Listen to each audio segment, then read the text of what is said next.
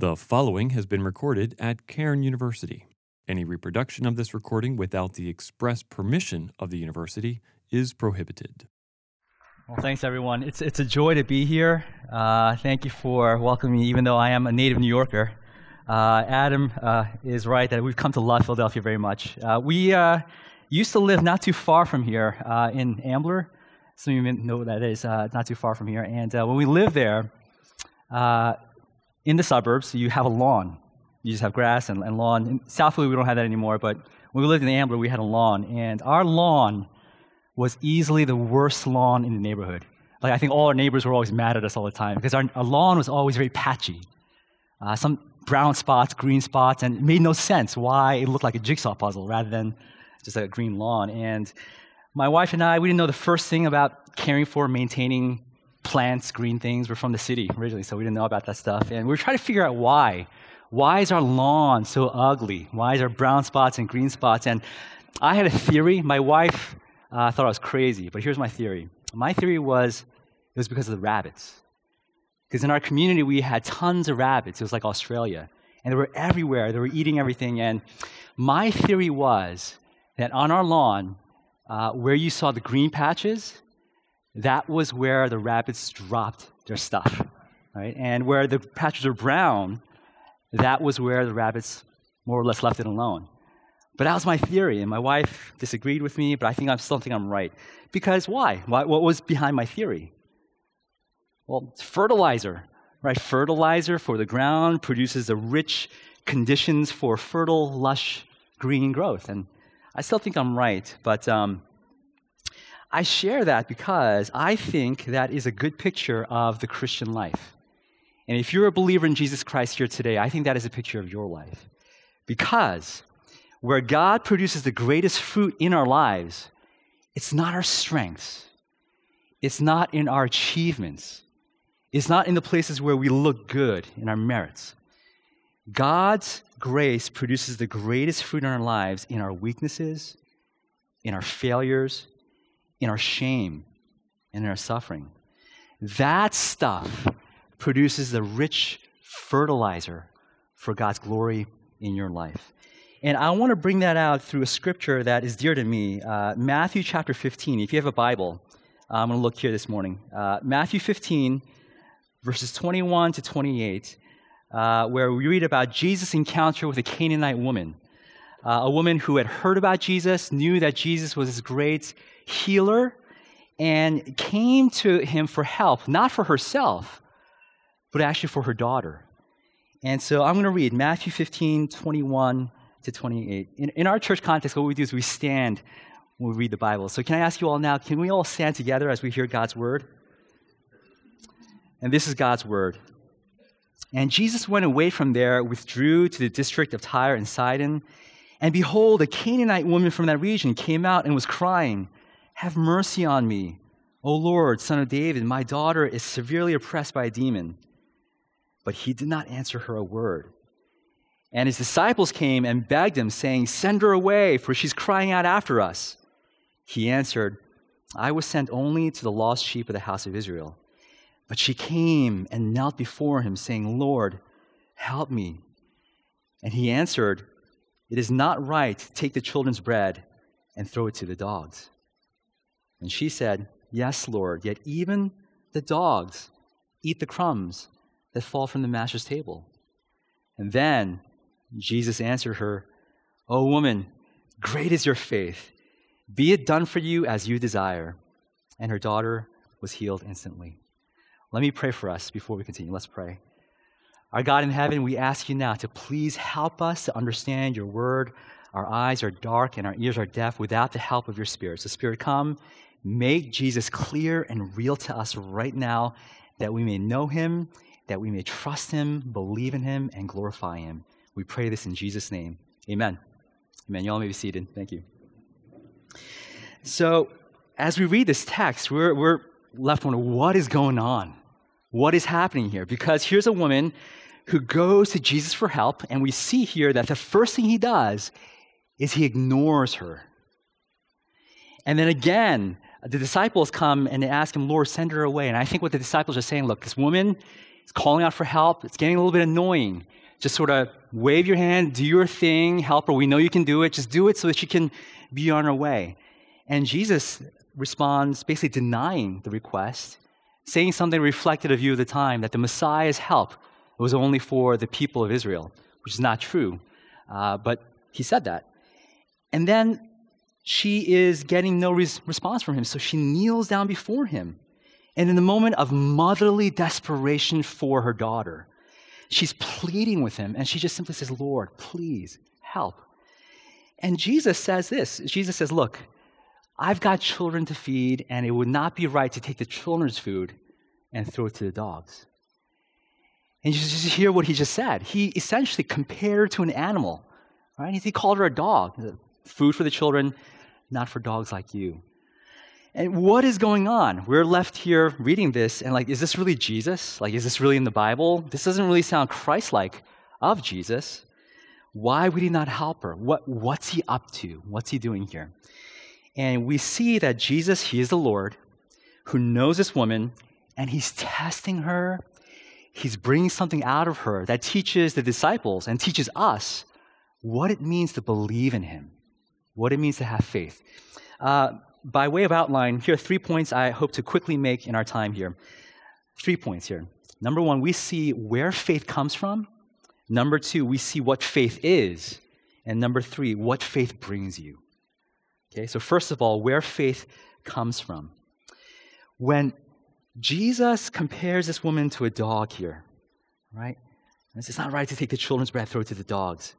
He's basically calling her a dog. He's not actually saying to her anything that she didn't really already know. You look at the woman here, and there's not many details told to us about the woman, about who she is, but what little we are given paints a picture. We're told that she's from the district of Tyre and Sidon. So that is the other side of the tracks, right? So for us here in Philly, you hear, oh, the speaker's from New York. Immediately you feel disgust, right? Well, that's kind of what they would have, the people of Jerusalem at the time, that's what they would have felt when they hear Tyre. That's the outskirts. That's the unclean, the Gentile territories. Tyre and Sidon, that's strike one against her. We also know she's a woman. And back then, that time, that place, to be a woman meant severe social economic disadvantages, right? Also, we know that she's a Canaanite. So racially, she's an outsider. So socially, geographically, racially, this woman, on whatever ladders there are in that society, she's at the bottom. She occupies the bottom rung. So when Jesus calls her a dog, that's not anything new to her. That wouldn't have been anything new to the disciples as well. That's kind of what she was in that time, that society. She was a bottom rung person. Right? Pause there for a second. Can we relate to that? Right? Are there things that might make us feel like dogs? Maybe it's not being from Tyre or Sidon. Maybe it's not being a Canaanite. Right? Those things don't get us. But there are things that do. There are things that we have done in our lives, things that maybe we've said, things that we've committed, maybe great public failures that have gotten out there, and they just have brought us shame. They make us feel like dogs. Maybe things that have done to us, many horrible, damaging, memorable things people have said to us, done to us, committed against us, maybe things taken from us, right? And the sickness of all that is oftentimes when people are hurt, it's the perpetrators that should feel the shame. But we know there's often the abused, and those who've suffered, they are the ones carrying the baggage. They're the ones left in shame. Right? Maybe sometimes it's just things about us that marginalize us and make us feel like dogs. Things, just our physical traits, right? Whether you're physically attractive or not, right? Are you top rung or bottom rung? Maybe your race, are you majority or minority? Are you socially polished? Are you charismatic or are you boring? Right? Top rung or bottom rung? For me, one of the enduring memories of my childhood is being an unathletic Asian person. I remember the feeling of just a schoolyard and the horror as teams are being picked. Right? Captains are there, captain here, captain there, and they're just kind of picking the teams. And I'm just sitting there praying, please, I just don't want to be the last one. Just don't want to be the last one. And lo and behold, Sherwin is the last one being picked. And I remember walking to the team and the looks on their faces, because I wasn't actually picked. I was just stuck with them because I was the last one there. And the shame. And we all have these things, right? Things about us, things that cause people to pull away from us, things that cause us to feel great regret, right? Every culture, every society, every person might say it different, but we're all on these ladders of honor and dishonor, power and shame. The question for you is, what is your shame this day? What is that thing about yourself that you feel like you need to hide? What is that thing about yourself that if it got out, it's hidden, but if it got out, you might strongly be tempted to take your own life? What is that thing about yourself that you just so hate, that you just so loathe about yourself, you so wish was different, that you would do anything, pay anything to change it? What is your shame? What is your shame? Well, Jesus says to the woman and to us, whatever it is that you've got in mind as I ask these questions, whatever it is, that is where Jesus meets you. That is where Jesus connects with you. That is where he deals with you. That's the point of contact between Jesus and this woman, the fact of her, that she's a dog in that culture. She's a dog. And he connects with her there, and he's bringing that out. It's her shame, her disgraces, her social weaknesses. That is where her need shows up, and that is a fertilizer. That's the soil where Jesus will work. That's where faith comes from. It's from there, not the merits, not the strengths, but it's in the shame and demerits. That's where he meets you. Secondly, this text also shows what faith is. If you were this woman, and you were going to Jesus for help, for your daughter, to heal her sickness, and you hear Jesus say these things to you, how might you be tempted to respond? Well, I think most of us might respond in one of two ways. We might either turn up our nose, get very offended, get very loud. Jesus, you say it again, I'm going to punch you in the mouth, right? Get very, very defensive, very angry. Or others of us might hang our heads, Peanuts, Charlie Brown, sort of walk away. Yeah, he's right. What was I thinking coming to Jesus? What was I thinking? Of course he wouldn't help me. Right? But what does the woman do? The woman doesn't do any of that.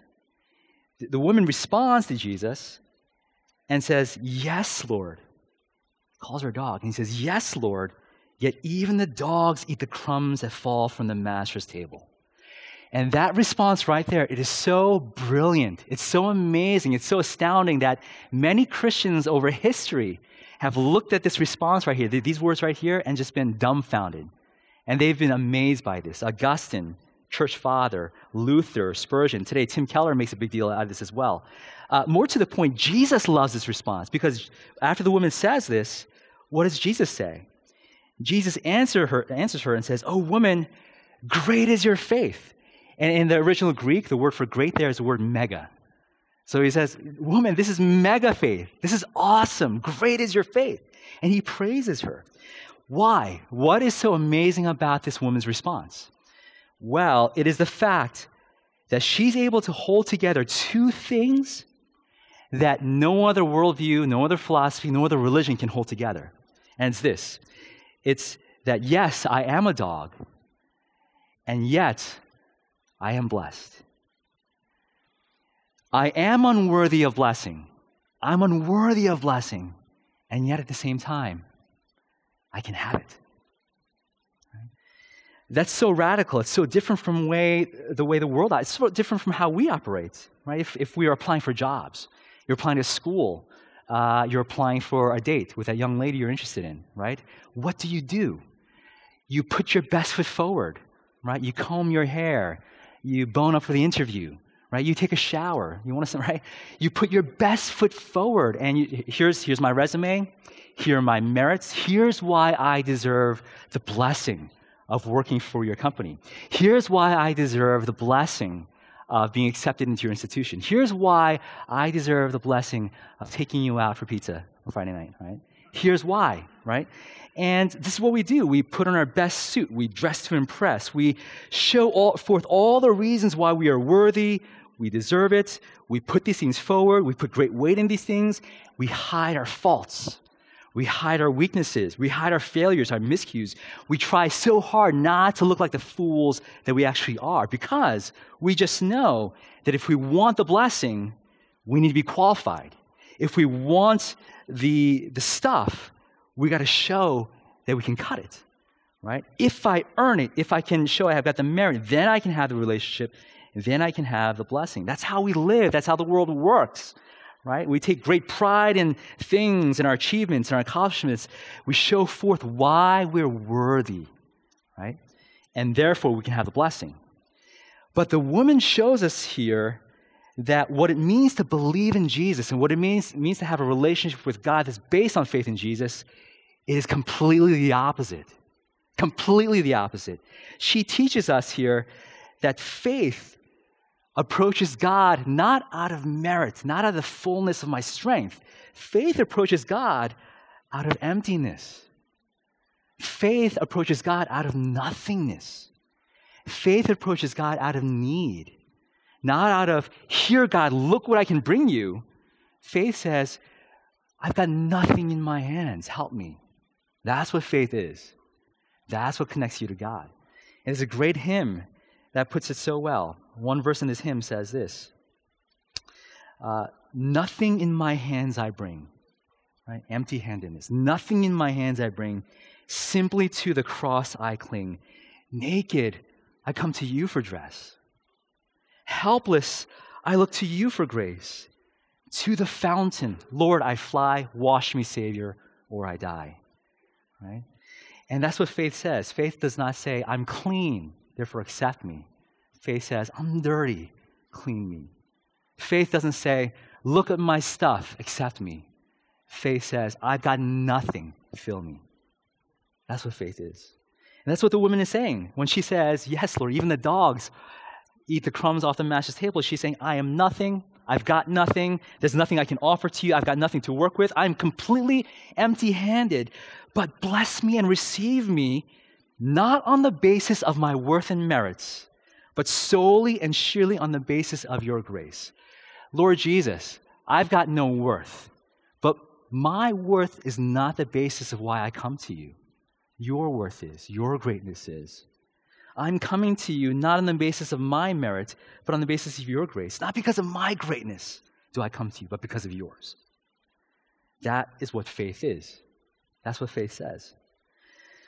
What do you need to have a relationship with God through Jesus? What do you need to know you've got his love? What do you need to know you've got his fatherly care? What do you need to know that as you call out to him, that he hears you? As you sing to him, he delights in your praises. What do you need? All you need is nothing. That's the nothingness of faith. That's what you need. The problem is most people in the world don't have nothing. The problem is most people have something, some achievement, some merit, something in society that society will look at them and say, yes, this is good. This is good. And they've got something. And that's a problem. And it's always the rich and the powerful and the great who struggle with Jesus. You see that all throughout the Bible. You see that in the world today too. And it's always the weak and the poor who get him. That's what faith is. It is nothingness. Third point, we also see here what faith brings you. And the great thing about the conclusion of this little story here is through all the confusing aspects of this narrative and through all the questions, Jesus, what are you doing? It sounds like you're mean to this. What are you doing? At the conclusion of all this, Jesus says to this woman, woman, great is your faith. Be it done for you as you desire. And the daughter was healed instantly. You learn a couple of things about Jesus here. One thing you learn about Jesus, first thing you learn about Jesus here is that Jesus, he loves faith. Like the humility and the weak dependence that faith is, he loves it. He absolutely loves it. It's like he can't help but just praise it. He loves it. And when he sees the humility of faith, it just gets him. You see this through the Bible. You see this in interactions with people. He's just moved by it. He's delighted by that, and he never turns that away. Never turns it away. You know, we all have certain songs and movies that just get you, that you love, right? Certain things that no matter how many times you listen to it, no matter how many times you watch it, every single time it just grabs you. My wife loves the movie Gone with the Wind, and she has made me sit through that 4 hours of that torture. And I love my wife, so I just do it. But I don't understand why she loves it, but she loves the movie. And her favorite scene in that movie is a scene where the heroine of the movie, Scarlett O'Hara, She's at a moment of abject just weakness, just humiliation. And she's so hungry that she sees a carrot, a dirty carrot in the ground. And she picks up this carrot and just eats it. She chokes it down. And in a moment of pride, she shakes her fist at heaven. And she says a famous line, right? As God is my witness, I will never go hungry again. And then cue the music. Da-na-na-na, right? And I'm looking at the scene, and I'm like, that's so stupid. How can anyone promise that you're not going to go hungry again? How can you do that, right? And I'm looking over at my wife, and there's tears, just tears streaming down her face, because for her, for my wife, she's moved and grabbed by this picture of strength, right? She's, no matter what life throws at Scarlett O'Hara, she always gets back up, and my wife is moved by that. One of my favorite movies is the Lord of the Rings movie, The Return of the King. Yes, and my favorite scene in the movie is towards the end where Frodo and Sam, on this journey to destroy the Ring of Power, save the world, destroy the Ring of Power in the fires of Mount Doom. They're towards the end. They're so close to the mountain, but they've got nothing left. All their strength is gone. And Samwise is hearing the despair in his friend he loves, Frodo, and Sam just loves his friend Frodo and says, Mr. Frodo, I can't carry the ring for you, but I can carry you. And he picks up his friend and just starts charging up the mountain, right? And tears are flowing down my face because I'm grabbed by that, right? That's friendship, that's loyalty. I see that every time I see that. And my kids are growing older now. They've seen the movies. They see Daddy crying, weeping like a little baby in the corner whenever I see that. It just grabs me. Well, one thing you learn about Jesus is that when people come to Jesus with nothing, when people come to Jesus weeping over the need of their souls, that grabs Jesus. That's the kind of Savior he is. He is not put off by that. The promise of God in Scripture is if you come to Jesus in your shame, he will not put you out. He will not cast you out. He will receive you. You will not be put to shame if you go to Jesus. Right? The other thing we learn about Jesus is that Jesus, he rewards faith as well. The whole point of this was it was a trial, it was a test, it was an ordeal for the woman, and the woman passes with flying colors. Jesus knew what he was doing. He's the Lord. He knew what he was doing. Jesus had this woman's best in mind. And the result of this is that at the end of the story, with one sentence, with a word, Jesus, the Savior, is able to overturn the verdict on this woman from her culture. In that culture, this woman was nobody. She was a dog. She was nothing. But with a word of grace, a word of power, he completely flips it around. And he holds this woman up for the disciples and for us today, who 2,000 years later are reading about this woman. This woman is memorialized forever as an example, a prime example of great faith. One thing this woman has on her resume is the Son of God, the judge of all things, praising her, holding her up and saying, this is great faith. You are this faith of yours, woman, it is great. And the Son of God, the one before whom every knee shall bow, every tongue will confess him as Lord one day, the judge, that God is looking at her right now and with just one word, completely overturns her whole life. She's not the dog the world says. She is what Jesus says she is, right? And in my sanctified imagination, I just wonder, what was that like for the rest of her life? You know, she had a daughter, apparently, who got well, right? And in my imagination, I'm sure they have fights later on where the daughter's not listening to the mom. And the mom pulls out that card. Listen, remember what Jesus said about me? Remember what he said, how he praised my faith? Listen to me, right? And plays that card. But she has that in her life for the rest of her life, for the rest of her days, the story of her life. The most important thing that ever happened to her in her life was not the fact that she was born a certain way, or she had certain things, or she was a certain race, or people call her certain things. The most important thing that happened to her in her life, the song of her life, the song of her heart, is the time when the Son of God looked at her, a nobody, a dog, and honored her, and granted her a wish, and healed her daughter, gave her the purple star in the kingdom of God. Jesus, the Savior, covered her shame, and out of her shame clothed her with real glory forever. And that is the power of the gospel. That is the power of the gospel. I want to close with one last story. It's a story of a woman who once sought counseling from a pastor, a woman who was in deep distress, tortured with guilt over a sin she committed long ago. Years earlier, she and her fiancé were youth workers at a large church, well-known, respected church, and they were beloved staff members at that church. And everyone looked up to them. They were so adored and loved, and people listened to them, and they were doing great work for the kingdom of God.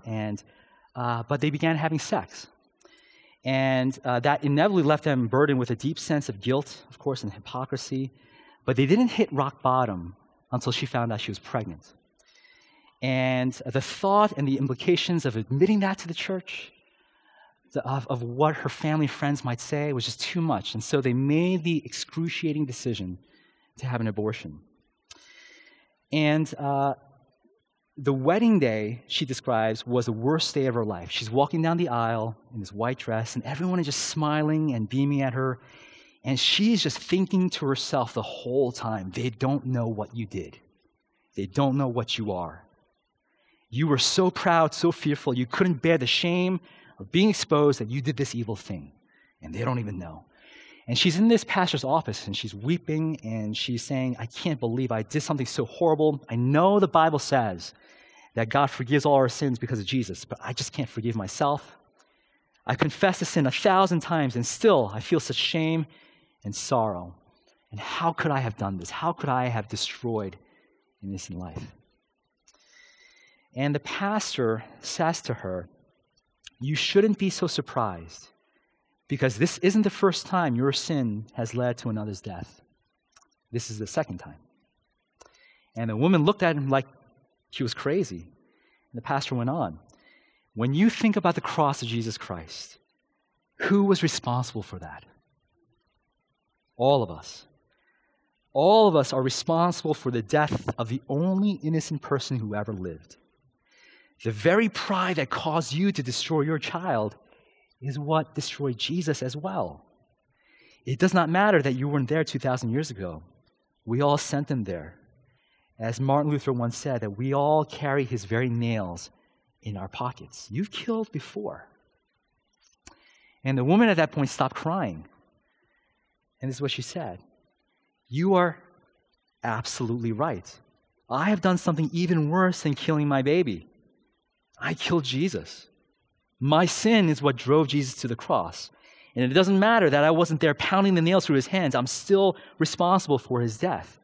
Pastor, do you realize that I came to you thinking that I had done the worst thing imaginable, and you're telling me I've done something even worse than that? And the pastor sort of paused, scared for a moment. But then the woman went on. The woman continued, and she said this, but if the cross shows me that I am far worse than I ever imagined, it also shows me at the same time that that evil has been absorbed and forgiven. If the worst thing any human can do is kill God's Son, and even that can be forgiven, then how can anything else, even my abortion, not be forgiven? Talk about amazing grace. And the woman began to weep again, but this time not out of sorrow, but from relief and gratitude. Here's a woman transformed literally on the spot by the good news of Jesus Christ. I want to encourage you before I pray, bring your shame to Jesus. Bring your shame for the first time. Bring your shame continually. The deep regrets of your life, your unmentionables, bring it to Jesus. Jesus is a Savior who can clean you. He will accept you. He will save you. The bloody cross, empty tomb guarantees that. In Jesus, your shame leads to his glory. So go to him and glorify him. Let me pray for you, and after I pray, you're all dismissed to pizza. And so, all right, let me pray. Our God, we thank you so much for your word. We thank you for the ways it speaks to us the word we need to hear when we need to hear it. And on a day where many of us might be struggling with grades and reputation and shame even, we thank you for a word from our Savior who loves us, who has done all to ensure that we are sons and daughters of God without blemish in God's sight forever. Help us to know that, believe that, trust it, and obey you in light of that today for your glory. And we pray all this in the name of Jesus Christ. Amen. Amen. Thank you very much. I think you're all dismissed, so thank you very much.